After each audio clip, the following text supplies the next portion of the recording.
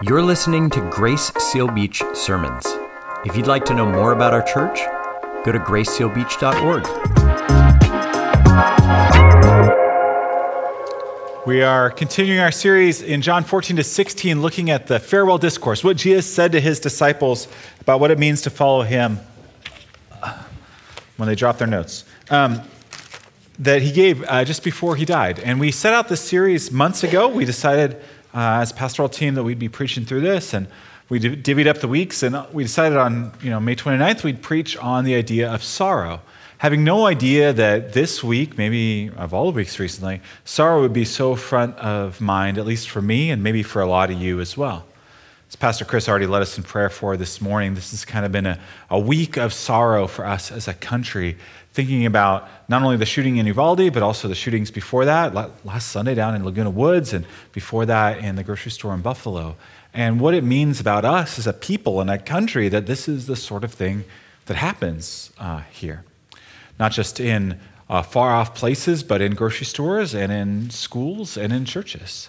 And I don't know how this week has struck you, but for me, there's been a deep sadness that has accompanied this entire discussion and lament, even as there's been anger and fear and all the other emotions as well.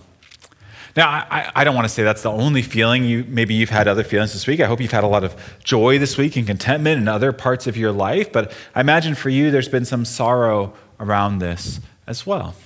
What do you do with that sorrow as a Christian? Where do you go with that? What happens with that sorrow?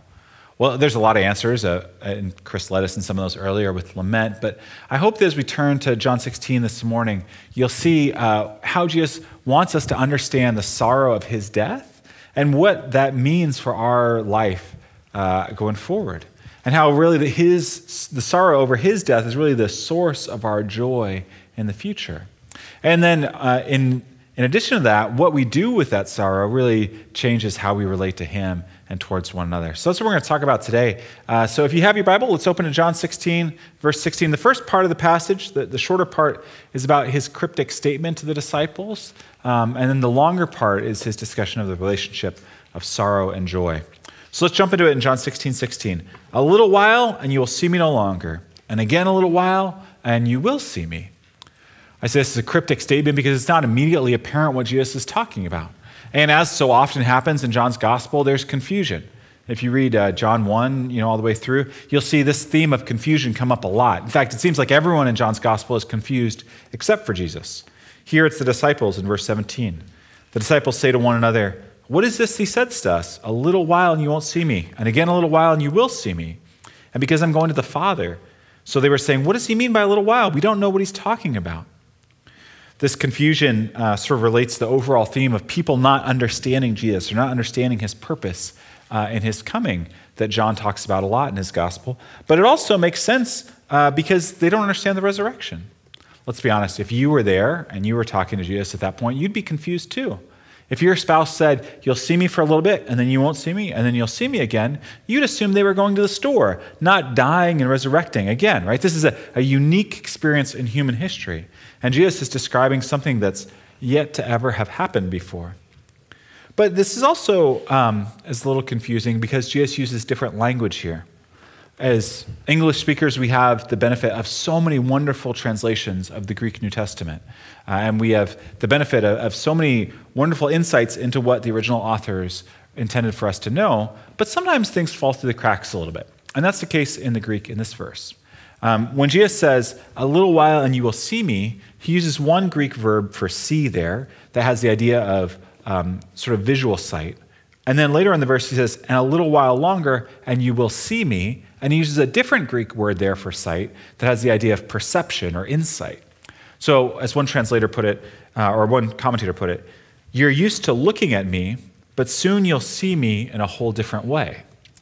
Or, "You have sight now, but soon you'll have vision of me." Might be another way to paraphrase that or translate that. And this vision of Christ is going to make all the difference for how you and I approach sorrow in our life. So Jesus is using this cryptic statement to sort of whet their appetite about what it means to see Jesus now and then to have insight of him in a different way. And this is really around this topic of sorrow. How does our sight of Jesus after his resurrection change our vision, change our viewpoint or our perception on what really matters in this life. And that's what he describes here in verse 20. He says, "Truly, truly, I say to you, you will weep and lament, but the world will rejoice. You will be sorrowful, but your sorrow will be turned into joy." Jesus explains that the joy he gives has its roots in sorrow. This is really important. Jesus says, your sorrow will be turned into joy. That's very different than how we talk about sorrow in this life, usually. Usually we talk about sorrow and joy as discrete categories that don't have overlap with each other. By discrete, I mean that they're totally different, right? That sorrow is one bucket and joy is a different bucket. And sometimes we tell people, just focus on the joy bucket and kind of ignore the sorrow bucket. Usually we say that to people when we don't want to deal with their sadness anymore. And so we say, don't you have a lot to be grateful for, right? The sun will come out tomorrow. And, well, not great advice. It does have some resonance. There is some sense and it's true. It's not totally wrong to focus on what's good and ignore what's bad. It's just very different than what Jesus is talking about here. In this passage, Jesus is saying something different. He's saying, think of sorrow as the soil out of which your joy is going to come. Now, you can imagine if Jesus had said to Peter, "Peter, don't be sad. Yeah, the cross is going to be a hard day, but we'll always have that time we walked on water. There were good days, right?" No, that's not what Jesus is saying. Jesus is saying the source of your joy is going to come out of your sorrow. The 3 days after the cross will be filled with weeping and lament. Lament, by the way, that the world will not share, because often grief and sorrow is isolating. You're going to be kind of alone in that. But it is out of that sorrow that joy will grow. This is really important to understand what Jesus is talking about, because it is out of the sorrow of his death that our joy comes. Now, I said that sometimes we treat joy and sorrow as sort of different buckets, different categories, and we don't think that one can come out of the other.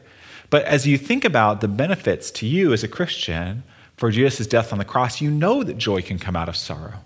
Think about all the ways that Jesus' death on the cross benefits you. All the joy of your salvation that comes out of the cross. Not out of some other bucket, but out of the soil of the cross itself. I wrote down 7 benefits of the cross. These might be helpful for you to write down as well. There's more, but these are the 7 I came up with. The first one's from Colossians 2:14, right? That the cross cancels the record of our debt of sin. Right? What joy there is in knowing that we're no longer indebted because of our sin. That only happens so because of the sorrow of the cross. Or the second one's from Colossians 1:20. Right? The cross makes peace out of all creation. What joy it is to know that we're not at odds with one another. And specifically around the issues of ethnicity. Ephesians 2:16 says that the cross breaks down the dividing wall of hostility, killing the hatred between Jew and Gentile. Right? That is one of the joys in Christ that comes as a result of the cross. Mark 10:45 says the cross is Jesus giving his life as a ransom for you and for me. Our life is a ransom for many around the world. What joy there is in that aspect of Christ's suffering. 1 Corinthians 1:18 says that the cross is the power of God to salvation. Hebrews 10:12 says that it is the cross that is a single offering that has perfected you for all time.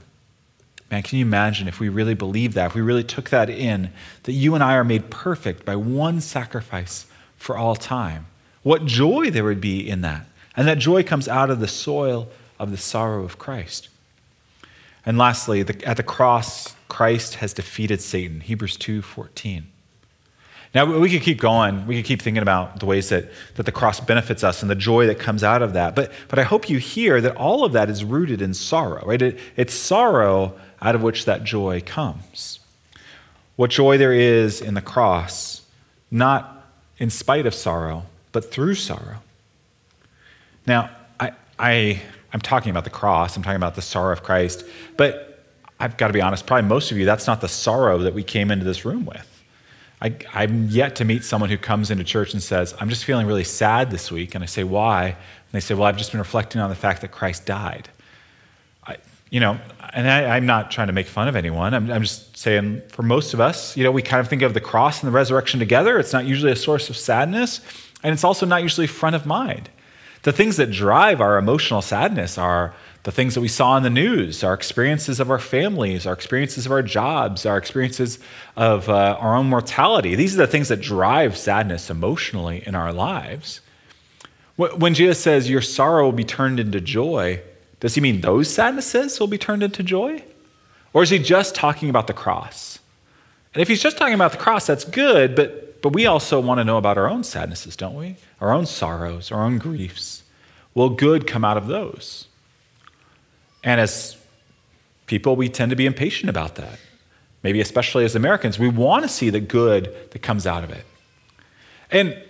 And when it's something minor, our vacation got canceled, but in the end that worked out for good because we could spend more time with our friends, we can kind of live with that. But when something like Uvalde happens or Buffalo happens, we take a big step back when anyone says, well, maybe some good will come out of this. We're like, I don't know about that. Like, what good could possibly validate that amount of suffering? So what do we do with those sorts of sorrows? Is there joy on the other side of them?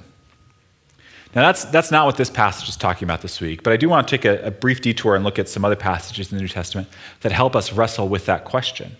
This passage in John 16 is about Jesus' death on the cross, but there are other passages, even other passages that John himself wrote in Revelation, that take up this question about what about our other sorrows in this life? Maybe the most famous one is in Revelation 7:17, where it says, God will wipe away every tear from their eyes. I love that verse. It's an amazing promise that all of us look forward to, that the day that we will see Christ face to face, where he wipes away every tear from our eyes. Now, there's bad news in that verse, though, implied, though, isn't there? It implies that there's tears in our eyes. You can't have them wiped away without grief. That paragraph, that passage is in, talks about the one he's wiping the tears away for are those who have endured the great tribulation or the great trial or the great persecution. The ones who have gone through tremendous hurts and sorrows are the ones that are comforted. As Romans 8:28 says, we know that for those who love God, all things work together for good, for those who are called according to his purpose. It's a tremendously comforting verse, but it also is in the context of talking about that we look at these things on a grand scale, in regard to Christ's coming, not on the temporary timetable that we're often looking for, the hope that we're looking to find that a silver lining by the end of the week or the end of the month. As Christians, we do have deep faith that one day that Christ will reconcile all things to himself and that we will see the good that comes out of it. But we rarely see that on this side of eternity. As Romans 8:18 says, I consider that the sufferings of this present time are not worth comparing with the glory that is to be revealed to us. And we look forward to that glory, but it is yet to be revealed on this side of heaven. To explain this connection between sorrow and joy, Jesus uses a metaphor, an illustration, in verse 21. He says, when a woman is giving birth, she has sorrow because her hour has come.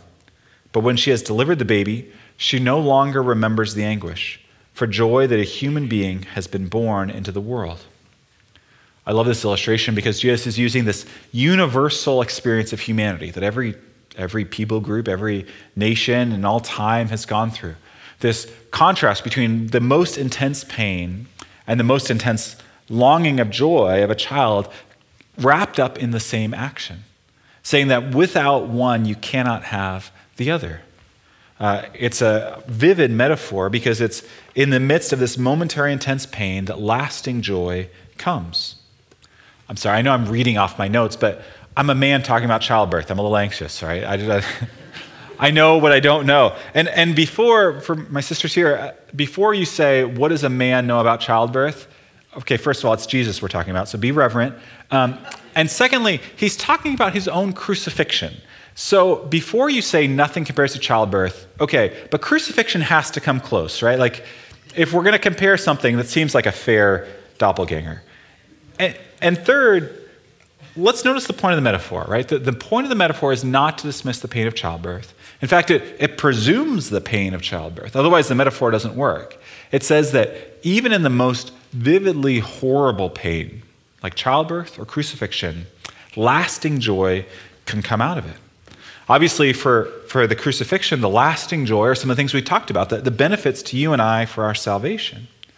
For childbirth, it's the enduring gift of a child. Sometimes we get hung up on this phrase, she no longer remembers her anguish. And I've had a lot of women in my life tell me, well, I remember the anguish. Jesus doesn't know what he's talking about. Well, okay, he doesn't mean intellectually. Like he's not saying you don't intellectually remember. He's saying that we no longer dwell on the anguish because there's something enduring and lasting that comes with having the child. In the same way, his sorrow at the cross is temporary, and our sorrow at losing him is temporary compared to the enduring gift of his resurrection and of our salvation. All right, I've tried to be careful, but let's just throw caution in the wind here. Who would rather give birth to a child, and who would rather have a kidney stone? Like, which one is worse? Which pain is worse, right? I'm gonna throw this out here. I have met a number of people who have voluntarily had multiple children, who have voluntarily gone through the pains of childbirth. I have never met anyone who has said, you know what?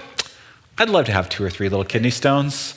I'd love to I want them like they are on the Christmas card, and I'm going to just do that. I'm just going to keep eating the caffeine until I can have another kidney stone and another one. And I've been trying for a while for a kidney stone, but,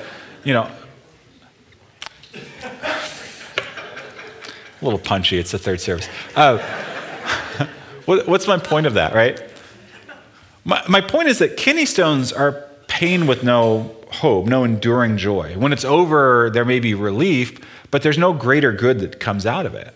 Whereas Jesus says, our pain and sorrows in this life are like the pain of childbirth, right? They are intense sometimes, debilitating sometimes, but they're also temporary.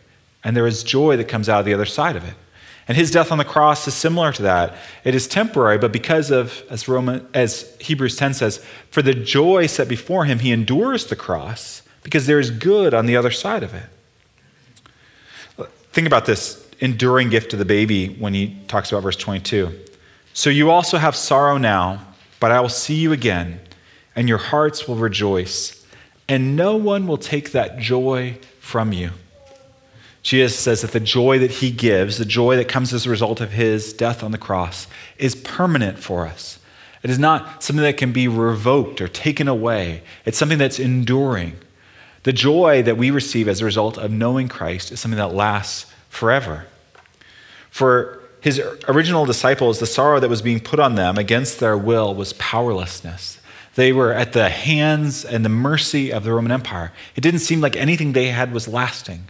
And Jesus says, but the joy that I give you is lasting, and no one can remove it from you. No one can take it away. This applies to us as well today. Because of Jesus' death on the cross, we have access similarly to irrevocable joy. Joy that comes out of the very heart of Jesus himself. You see that in John 17 in what's called the high priestly prayer, when Jesus talks to the Father for our benefit, prays the Father for our benefit. And one of the things he says is that he speaks that we may have his joy fulfilled in ourselves. It's in John 17:13 that he says this. He says that the joy that we have as a result of salvation comes out of his own very heart. And because we have him in us, we have Christ's joy in us. This is why joy is considered in Galatians 5 to be a fruit of the Spirit of Christ. That if you know Christ, that you are filled with his joy. Does that mean you're always happy? No. Does that mean you have to pretend to always be happy? No. But it means at the baseline of who you are, there is a reason to rejoice. At the baseline of who you are, there's not a depth of despair or sorrow all the way down, but a base rock of joy that comes from knowing what Christ has done for your salvation. And the hope that we have that this can never be taken away and that it is complete. This is what he says in the last couple of verses, in verses 23 and 24. In that day you will ask nothing of me. Truly, truly, I say to you, whatever you ask of the Father in my name, he will give it to you. Until now, you have asked nothing in my name. Ask and you will receive, that your joy may be full. This is the third time in these couple chapters that Jesus has talked about asking in his name or praying in his name. This time he frames it a little bit differently, and he uses two different words for ask in the Greek language. It's sort of the second time, and the brackets that John has used this convention, where he uses two different similar words to describe the same thing in different ways.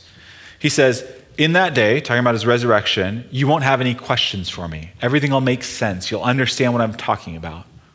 But until then, you'll be able to ask, different Greek word, for all that you need in this life for godliness. What does this have to do with joy? He's saying you'll have the fullness of joy. There's nothing that will be held back from what you ultimately need in this life. Now, we're tempted in immaturity to think, well, some things I need to be happy include this bill being paid off, this car, that girl right over there, and on and on and on the list. But those are all immature things, right? Ultimately, what we need for our joy and godliness is all provided in the death of Christ. That we would be secure, that we would be known, that we would be loved, and that our eternity would be secure. And Jesus says, ask all those things in my name, and your joy will be full. You'll have everything you need in life and godliness. Well, we're going to wrap up there, but I do want to just say one thing before we close. I hope if you came in here with some feelings of sadness or frustration or anger over what's happened this week, either in your personal life or in the world as a whole, that you've been able to bring those things to Christ. The goal isn't to get rid of the sorrow, right? The goal is not to get rid of the sadness, though sometimes we want that to be the goal. The goal is to bring that sadness to God and to know that his joy is the thing that lasts for eternity. His thing is the thing that is full. It's not at odds with the sorrow of this life, but we look at the sorrow of the cross and we see that joy can come out of that. And we ask that he would turn our sorrows into the joy that he wants for us. Let's close us in prayer. God, I pray for my brothers and sisters who are here, who are carrying the sorrows of this week especially hard and especially heavily. Maybe things that we know about and things that we don't know about. God, I pray that you would be with them in their sorrow and you would point them to the joy that they have in you. God, I pray for my friends who are here who don't know anything about this idea of joy of salvation. Maybe they believe in God, maybe they don't. Maybe they know a little bit about the Bible, maybe they don't. But the idea of a fullness of joy just sounds weird to them. God, I pray that they would find joy in a relationship with Jesus Christ. And God, I pray for all of us that we would be a people who wouldn't hide from sorrow, who wouldn't be scared of sorrow, but in sorrow would find a reason to rejoice in our salvation. In Christ's name we pray. Amen.